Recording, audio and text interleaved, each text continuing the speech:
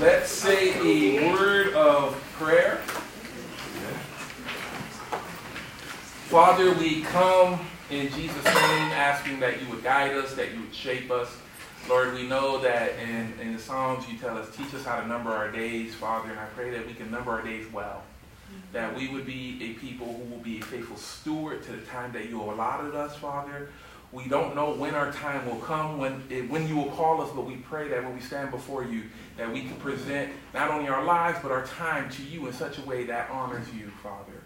Lord, I thank you for the overall work that your Spirit is doing among us. We ask that in this time of kind of transitioning into the fall and everything, Lord, that we just reflect on your goodness and seek to honor your name and seek to bring your kingdom. Again, Lord Jesus, we love you. We thank you and pray this in Jesus' name. Amen. Amen. Okay, so if you guys remember in the spring, we had talked about that we were going to embark upon a 5-year project on spiritual formation, and that we would do something in the spring and fall of every year, and then we would put that on repeat cycle. And the big reason that we wanted to do that, the big reason why I think this is so important is, while spiritual formation does not make God love you more, does not help God show you more grace, it does help you embrace the abundant life that God has for you. It helps you embrace who Christ is calling us to be. It helps us enjoy this Christianity and prepare us for the hard times. And so what we're going to talk about today is the practice of the Sabbath.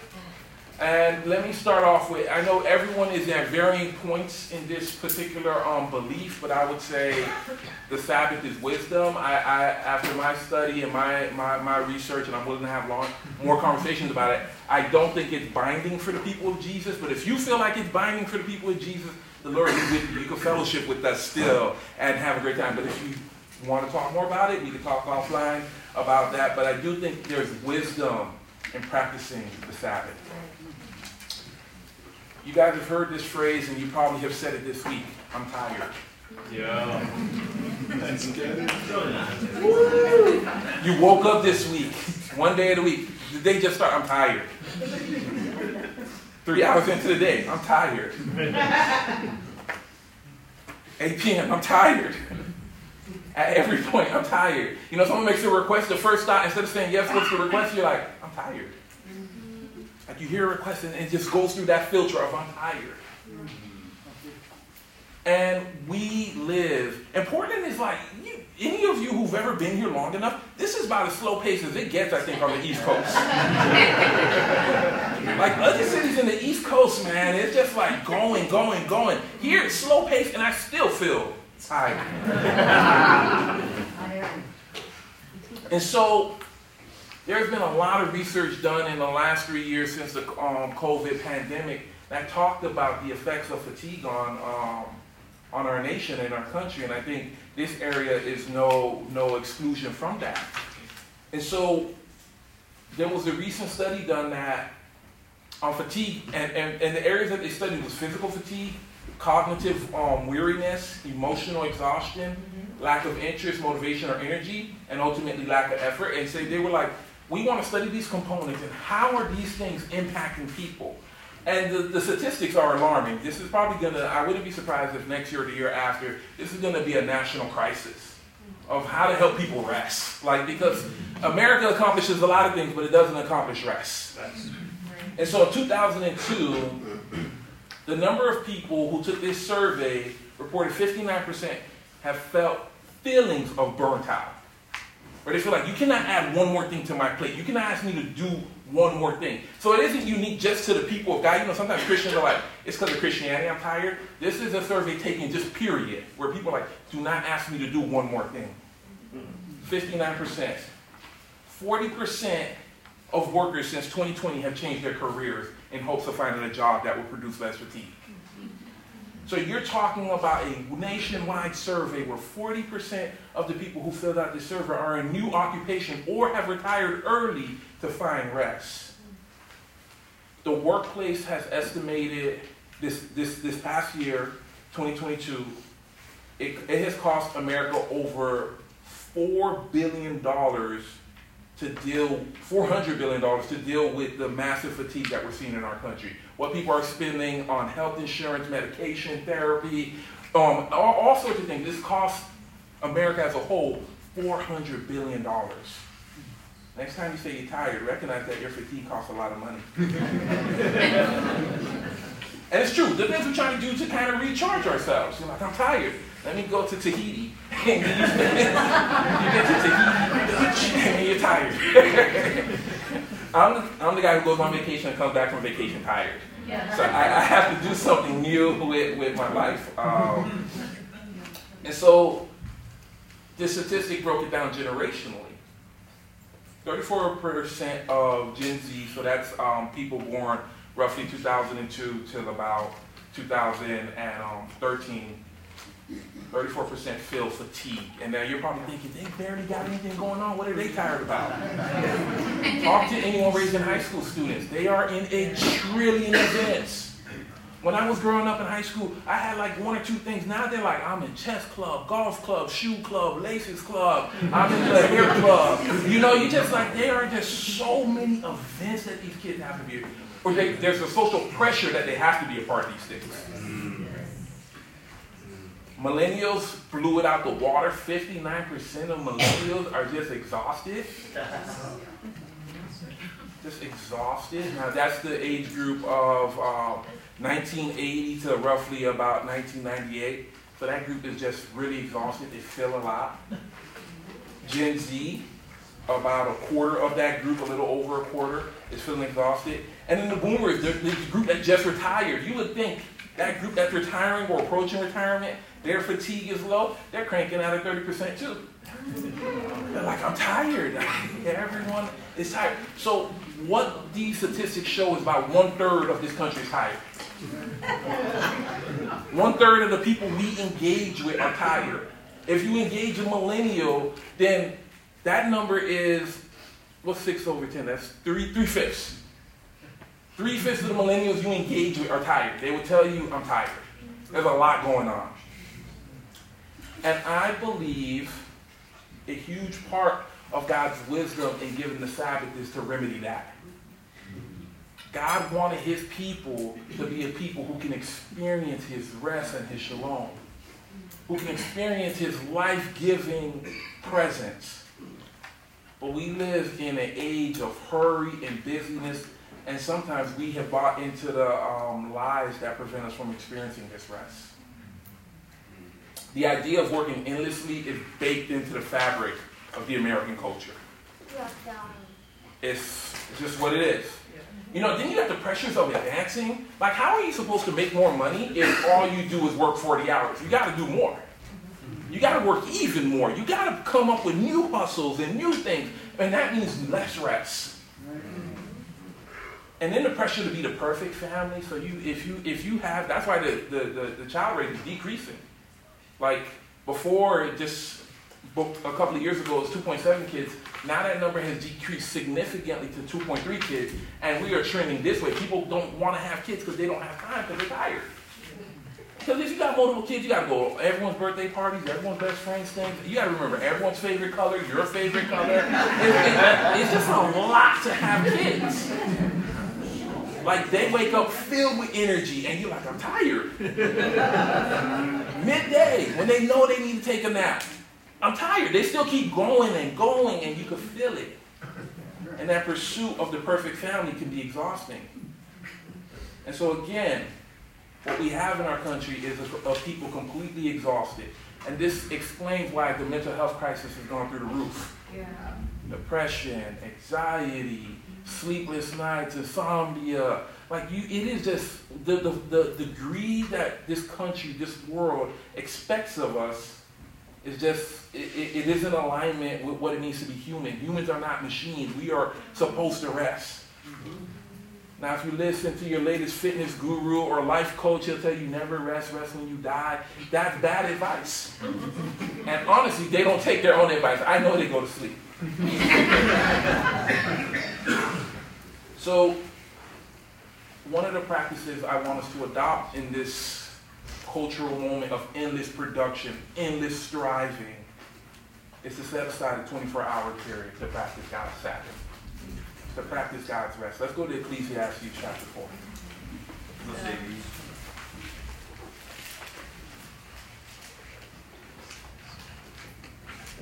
Now for some of you, me talking about rest, you're excited, you're like, man, let's bring on the rest. For some of you, even thinking about rest is creating anxiety and creating stress. You're like, I'm stressed out even thinking where I'm going to find the rest.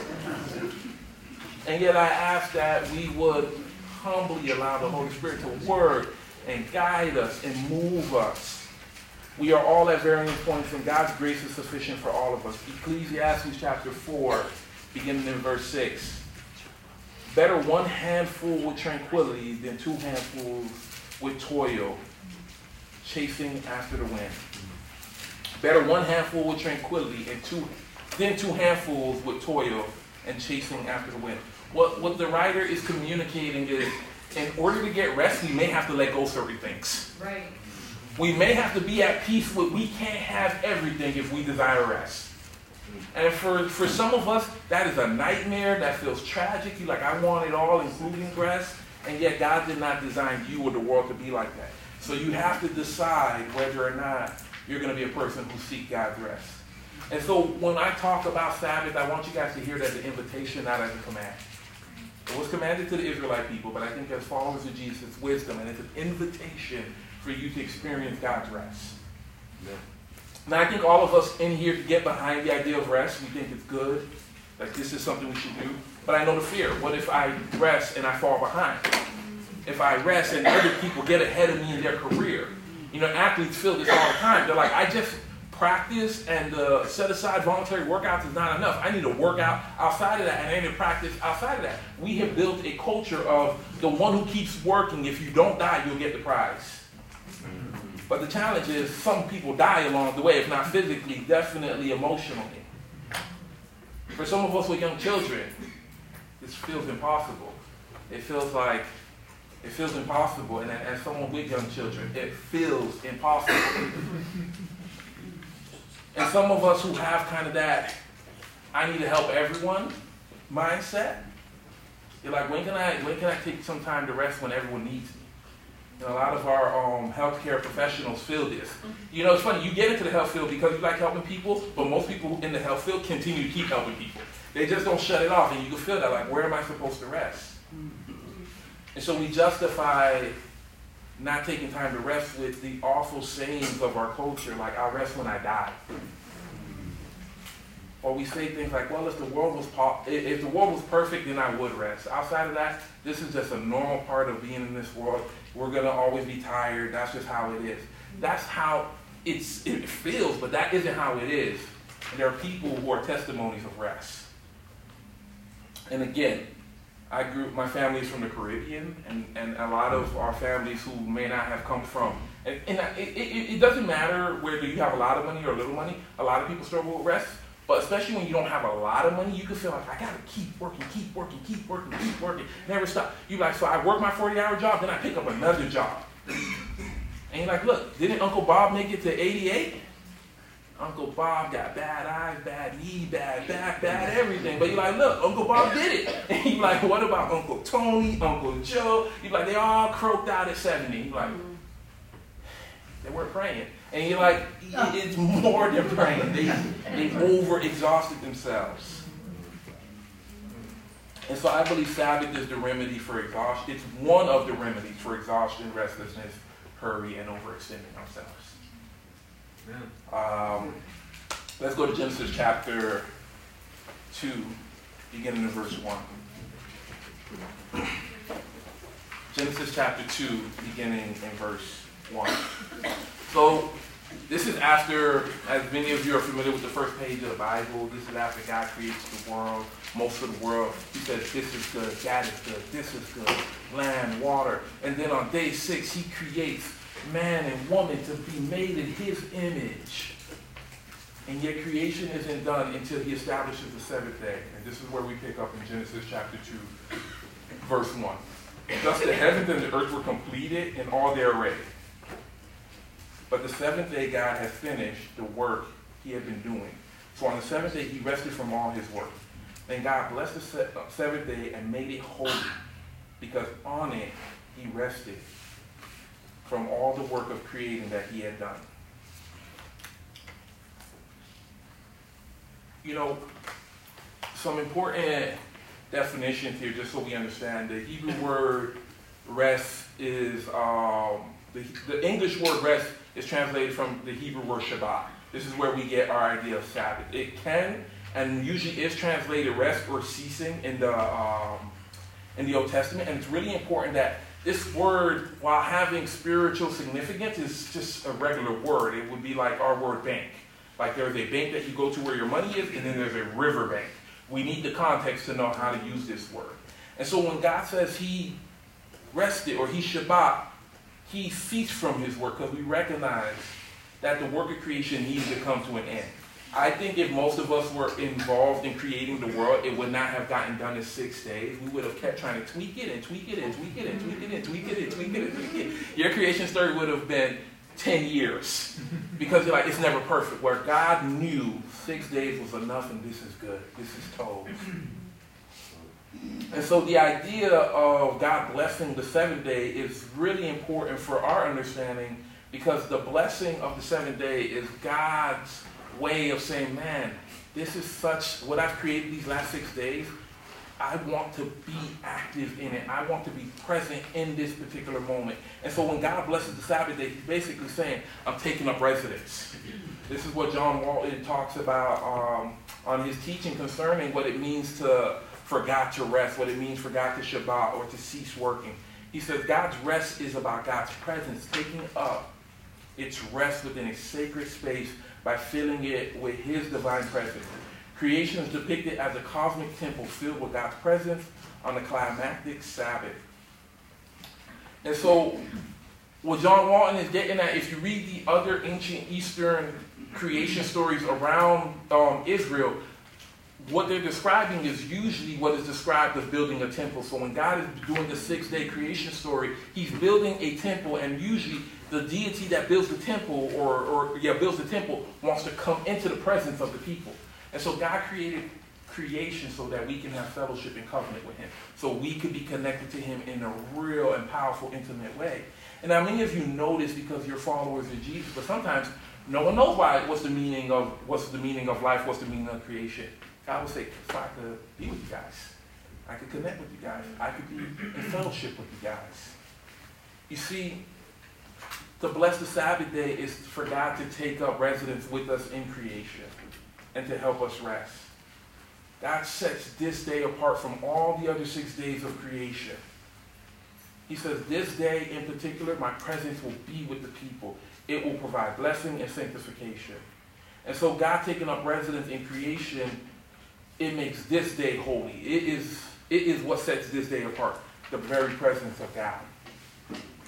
And what we notice instantly is God doesn't give anyone instructions on what to do on the day of the Sabbath right here. There's really no instructions. And God bless the 7th day and made it holy, like rest.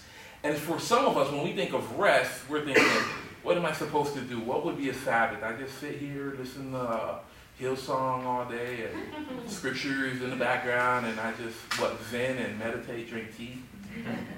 And that feels stressful. And yet that's not the vision that God has for rest. You know, rest is supposed to be different from what we have in our American culture, which is a day off. For however long I've been working, I've always had days off. And in my life, largely, my days off were filled with errands and activities that did what? Not produce rest. I had a day off, though. I had a whole day off. I remember just running around doing laundry. After I did laundry, you know, if you go grocery shopping during the school year when I had no kids, that's the worst time to go grocery shopping because all the mothers and fathers are in there buying food, the lines are long. Just a day off during the weekday is awful, but a day off during the weekend is discouraging because other people are having fun. I'll show you then. And so a regular day off, you guys are hearing me say Sabbath and you're hearing take a day off. Just take a regular day off. Just run errands and don't feel obligated, whatever. And that I have seen in my own experience not produce rest. My days off became days of self-medicating.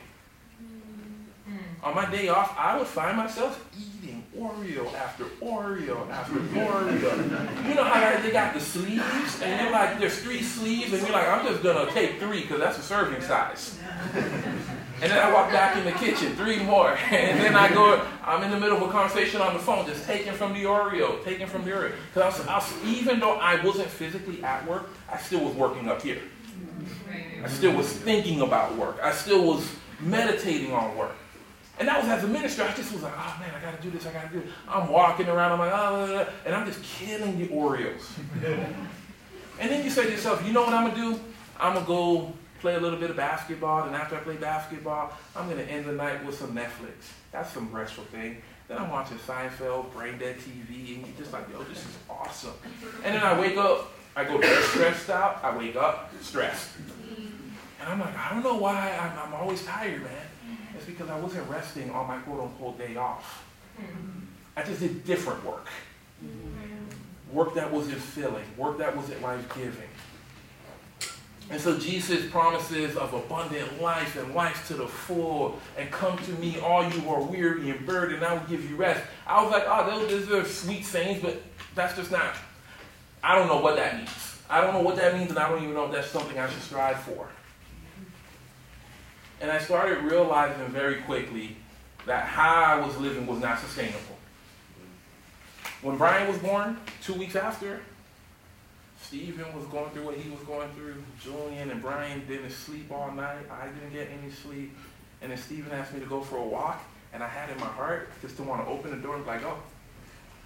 And if he came back, I was like, amen. If he didn't, I'm like, how else is he going to learn how to survive? He needs to know his community anyway, and this is going to help him. Same. And as I was looking, and he saw the door open, he's like, are you coming? And I was like, I don't want to come up. You go out there, and you go figure it out. And then I remember that night, I ended up getting a phone text about something concerning the ministry, something else, then a bill.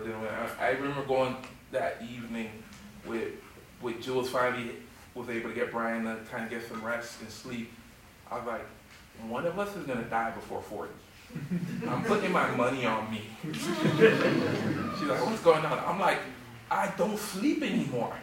I'm like, I can't stand everything, and even the things I like, I hate. And she's like, what are you going to do? I'm like, I'm going to cry. So I went into the living room, and I couldn't even cry because I was so tired. You know, it was annoying. So I'm sitting in the living room, and I'm just like, I'm so tired. I just want to sleep, man. But I do want to cry too. And then I'm just sitting there, I'm like, God, help me. And I honestly feel like the Holy Spirit answered in a powerful way. Some friend of mine, unsolicited, that sent me, he asked my advice, bro, with 2 young kids, leading the church and everything else, how are you practicing your Sabbath and your day of rest? I'm like, one Excedrin pill at a time.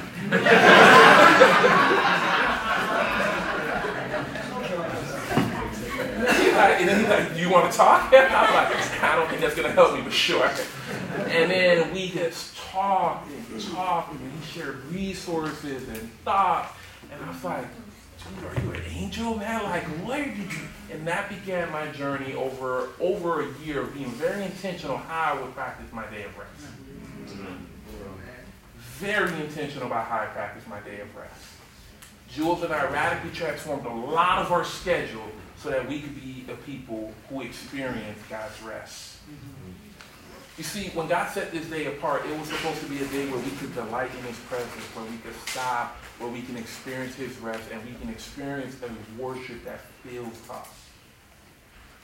And I could tell you, I hope as the days come along, I get not better, but more intentional about how I experience His rest. But so far, I feel like that has probably been the biggest life-changing thing in my life post-Brian. Is how I choose to use my day off. My Sabbath, how I Sabbath. And so the million-dollar question is, why did God rest? Was He tired?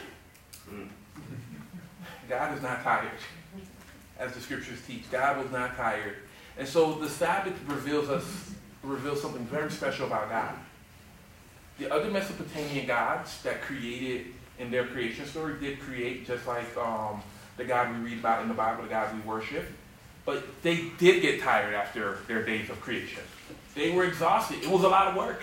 So they're like, I'm going to rest. And you know why they created humans? To continue to do the work that they were tired to do. They created humans. Most of the Eastern creation accounts from that time, they created humans day 2. Humans already were partnering with the divinity to get this work done. God created humanity on what day? 6. Humanity's debut in creation. The next day, take a rest. Like, that's where the journey started. It started from a place of rest. And then it starts from, oh, you need to earn this rest. Can you imagine the male and female made in the image of God just like, okay, we're here. What are we going to do? Take some rest. But we're here. We don't want to work. Some of you would be stressed out with God if he gave you your first day on the job. If your first day on the job, you're like, hey, rest. No, I came here to work. Give me something to do. God's first task, more than likely, after they were like, you need a rest, they looked around and like, I think this is good. This is good. Wow, that's good. This is good. That's good. I actually appreciate all of nature. This is amazing. That when they started their own work, it came from a perspective of appreciating what God had already done. Yeah. And they got to partner with God in a meaningful way. And so, I think we have it backwards. We work to rest instead of work from rest. We say, I'm going to work it out, I'm going to do everything, and then I can rest, where God teaches in the very beginning of his book that rest is a gift. And it was given before humanity earned that rest. How much more so today? And so, the people in the Eastern religions will probably have read this account and been surprised that God's not tired. But then it becomes the million-dollar question, what is God doing then? He's seeking a people. Like, that's why he blessed the 7 days. He's like, I want to be with a people. I want to be partnered with a people. I want to take up residence with a people. This is the overall story of the entire Bible. This is Emmanuel, God with us. God had always wanted to be with his people. And this is why he sets this story apart. I think for a lot of us, when we look at a day of rest, we make it about us instead of community. I think once you make that important shift, that rest is about community, then you start to experience exceeding, amazing rest. You see, we recognize that, biblically speaking, God actually can't rest, because if he stops, everything stops. Yeah. He could cease from creating different things, but we rely on God to breathe. Theologically, we rely on God to breathe. And so he has to keep working, but he's God and he's sustainable. We are not God, and we need rest. Yeah. And so God does not require rest from either the cosmic or human disturbance, but seeks rest in his dwelling. Let's go to Psalm 132.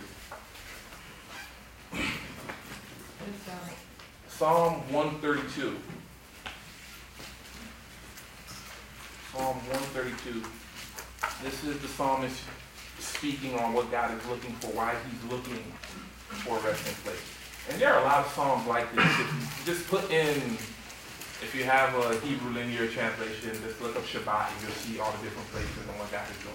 If you don't have one of those things, I think just put Shabbat in Google search bar and you'll find it. Psalm 132. Let us go to his dwelling place. Let us worship. Psalm 132, beginning in verse 7. Let us go to his dwelling place. Let us worship at his footstool, saying, Arise, Lord, come to your resting place, you and the ark of your might. Let's go down to verse 13. For the Lord has chosen Zion. He has desired it for his dwelling, saying, This is my resting place forever and ever. Here I will sit enthroned, for I have desired it. So God is seeking a resting place so he may dwell there. Like, God wants to be in fellowship with you. You may not feel important. Maybe you do feel important, and God will ask you to humble yourself, like we sung earlier.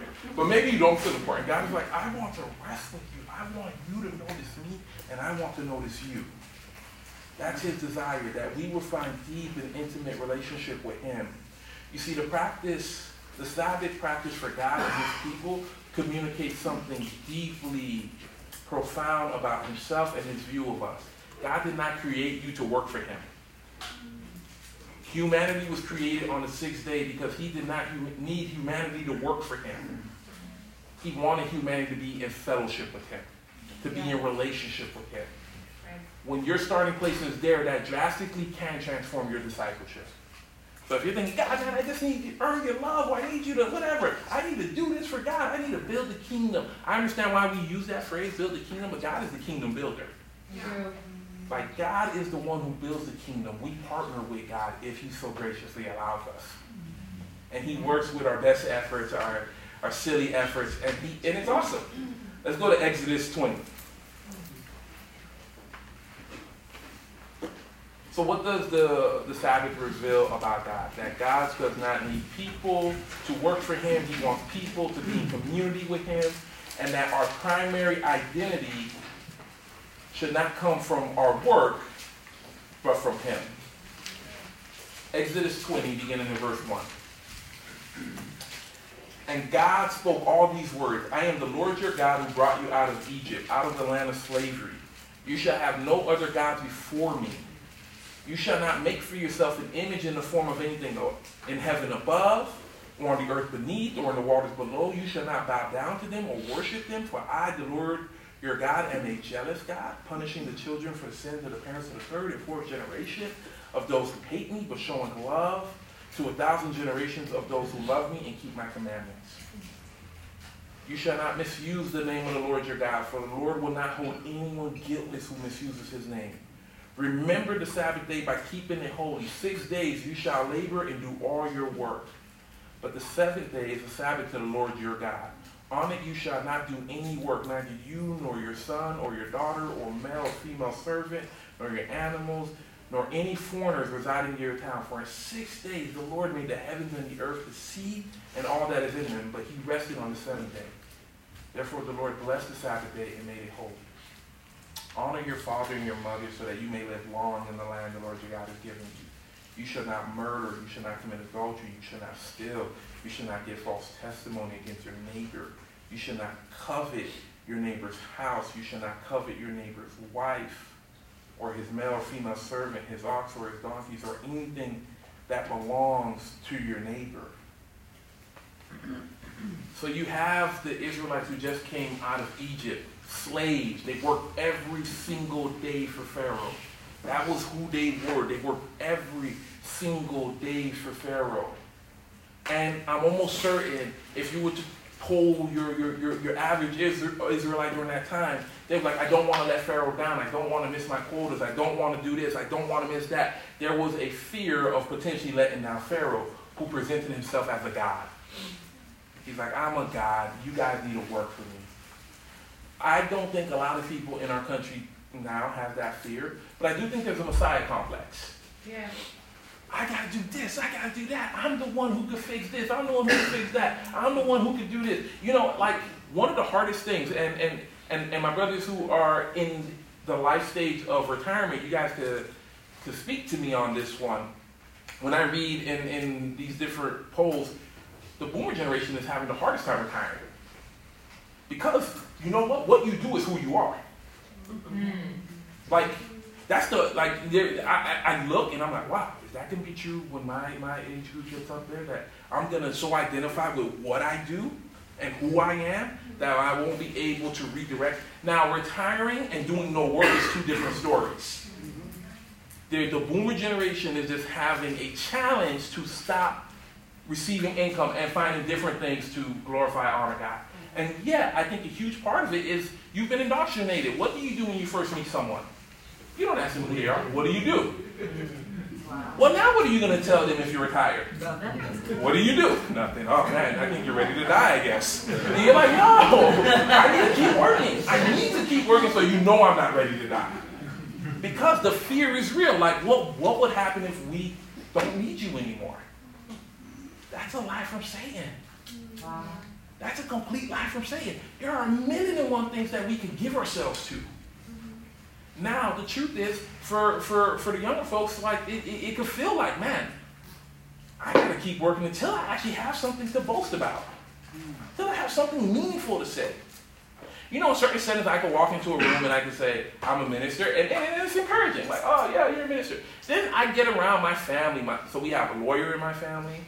We have a cousin who just now, business is booming in Atlanta right now. So I get in that room. My older brother, he's a lawyer. Oh, yeah, man, you know, he was in the article, 40 under 40.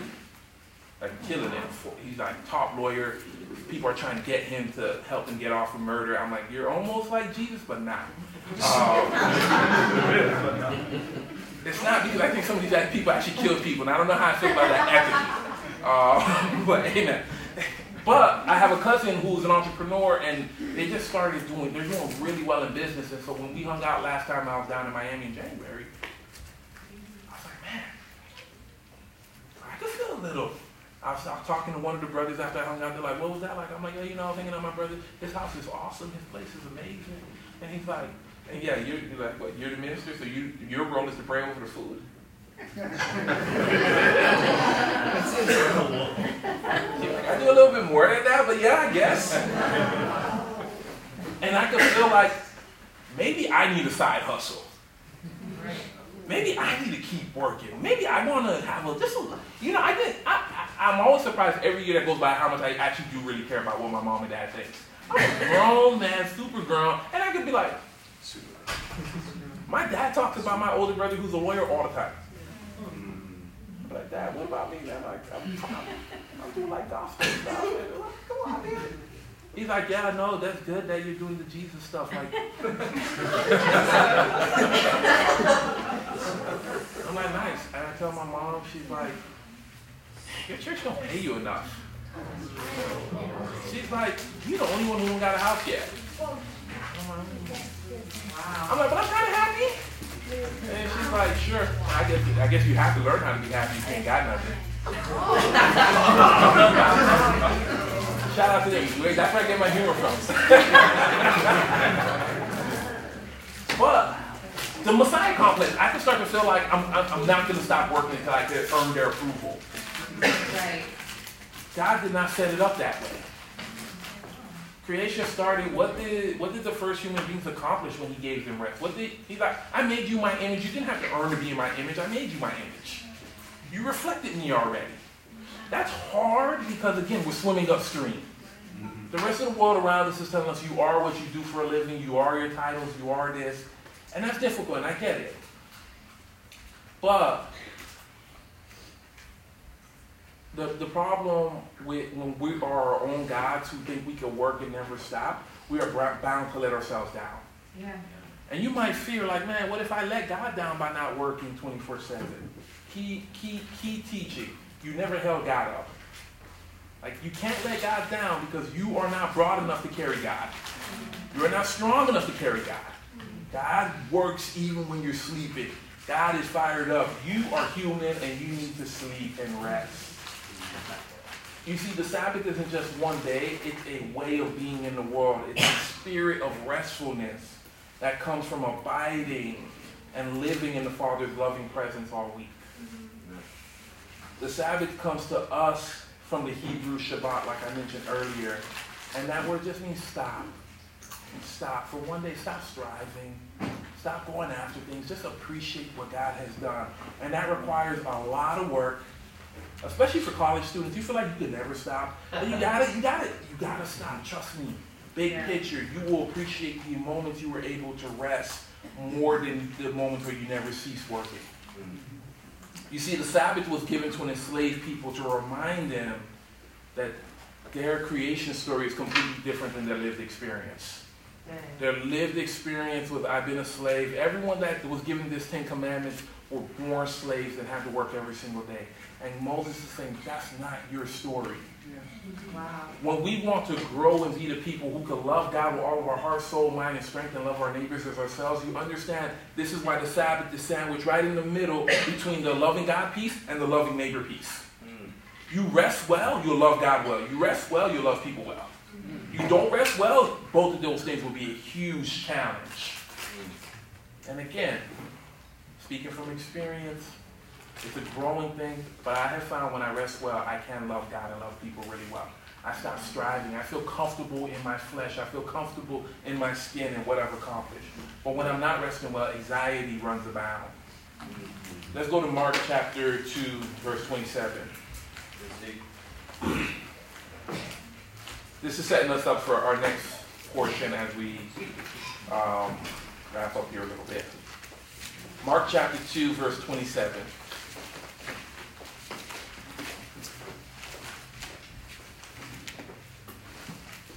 Mark chapter 2, verse 27, beginning in verse 28. Then he said to them, the Sabbath was made for man, and not man for the Sabbath. So the Son of Man is Lord even of the Sabbath. The Sabbath was made for man. Where the Jewish folks during the times of the New Testament went wrong was they got really weird and legalistic about a lot of things.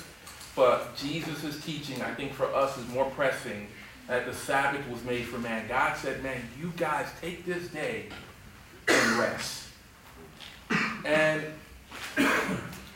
one of the things that I have found in my own experience that I really want to encourage us, resting in community is 10 times easier, better, more encouraging than resting as individuals. Like if any of you have ever lived in communities where there are practicing Orthodox Jews, you're like, all of those guys aren't working on Friday evening and through Saturday morning. And you know what? I was telling my mom this because we were talking about the Sabbath a month and a half ago. Not a month and a half ago, a couple of months ago. And because she was like, what are you doing today? I'm like, oh, I'm resting. She's like, you know, there's so many different things you could do. I'm like, and yeah, I'm doing the most important thing. And she's like, what's that? Talking to you. You know, Chinese. Nice. But then, you know, she persisted that I could be doing other things. And I'm like, she's like, man, that's why sometimes you don't accomplish as much because you want to take life easy and all this other stuff. You know, that's the culture we live in. We want people to be stressed for whatever reason. Like when someone's not stressed, it stresses us out. Like we want mutual communal stress. Like, please be stressed. Okay, you're stressed, good. But I shared with her, I'm like, you know, because we lived in a community right adjacent to an Orthodox Jewish community. I'm like, they got doctors, lawyers, all this other stuff, grad degrees, blah, blah, blah, and 1 billion kids. They don't got 1 billion kids, but it feels like everyone got a minivan in that crew. And so you're like looking and you're like, how do they do that when they take a whole day off? They just like take a whole day off. They don't do anything. And they're like, I'm like, what if there's some wisdom in being able to slow down and appreciate life? Right. And she just said, all right, well, enjoy your day off. So I'll talk to you later. But I think there's some wisdom in doing that in community. I think if it were just one individual family doing it, it becomes difficult. You're swimming upstream. Your kids start to feel like, but all the other kids are doing, and you can feel that. Or all the other people. But if we do it as a community, imagine what it would be like to be in each other's presence. Imagine.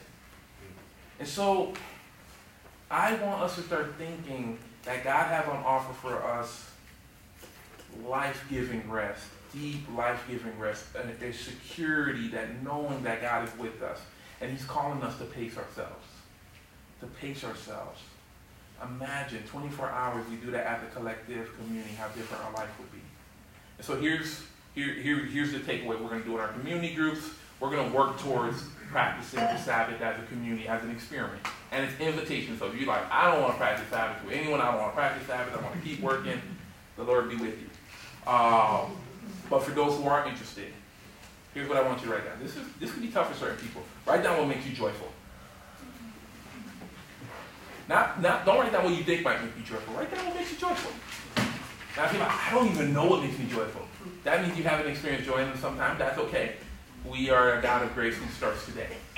Start thinking about what makes you joyful. And after you write down what makes you joyful, ask yourself, how do you experience rest? And when I say rest, replenishment. Like you wake up in the morning and you can say, I'm not tired. I actually can go and do whatever. How do you experience rest? And if you don't know, again, we're going to talk about it as community. And again, we're moving in the direction just of practicing as an experiment, what it could potentially look like for us to do this as a community. Let's pray for communion, and then we'll continue with our worship. Father, we come before you just grateful that you've given us your son as a model. Lord, Jesus wasn't hurried, he wasn't stressed. In most situations you read in the scriptures, he was just patient and aware. Lord, I know he practiced a rhythm of being close to you and intimate with you. And I pray that we can participate in that practice. Lord, thank you that our identity isn't rooted in what we do, but who you are. That our confidence doesn't come from our resume, it comes from your love for us. That who you've called us to be is where we draw our deepest sense of meaning and identity, Father.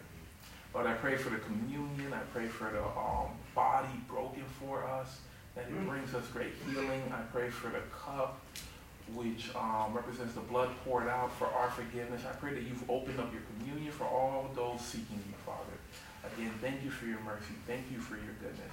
We praise you in Jesus' name. Amen.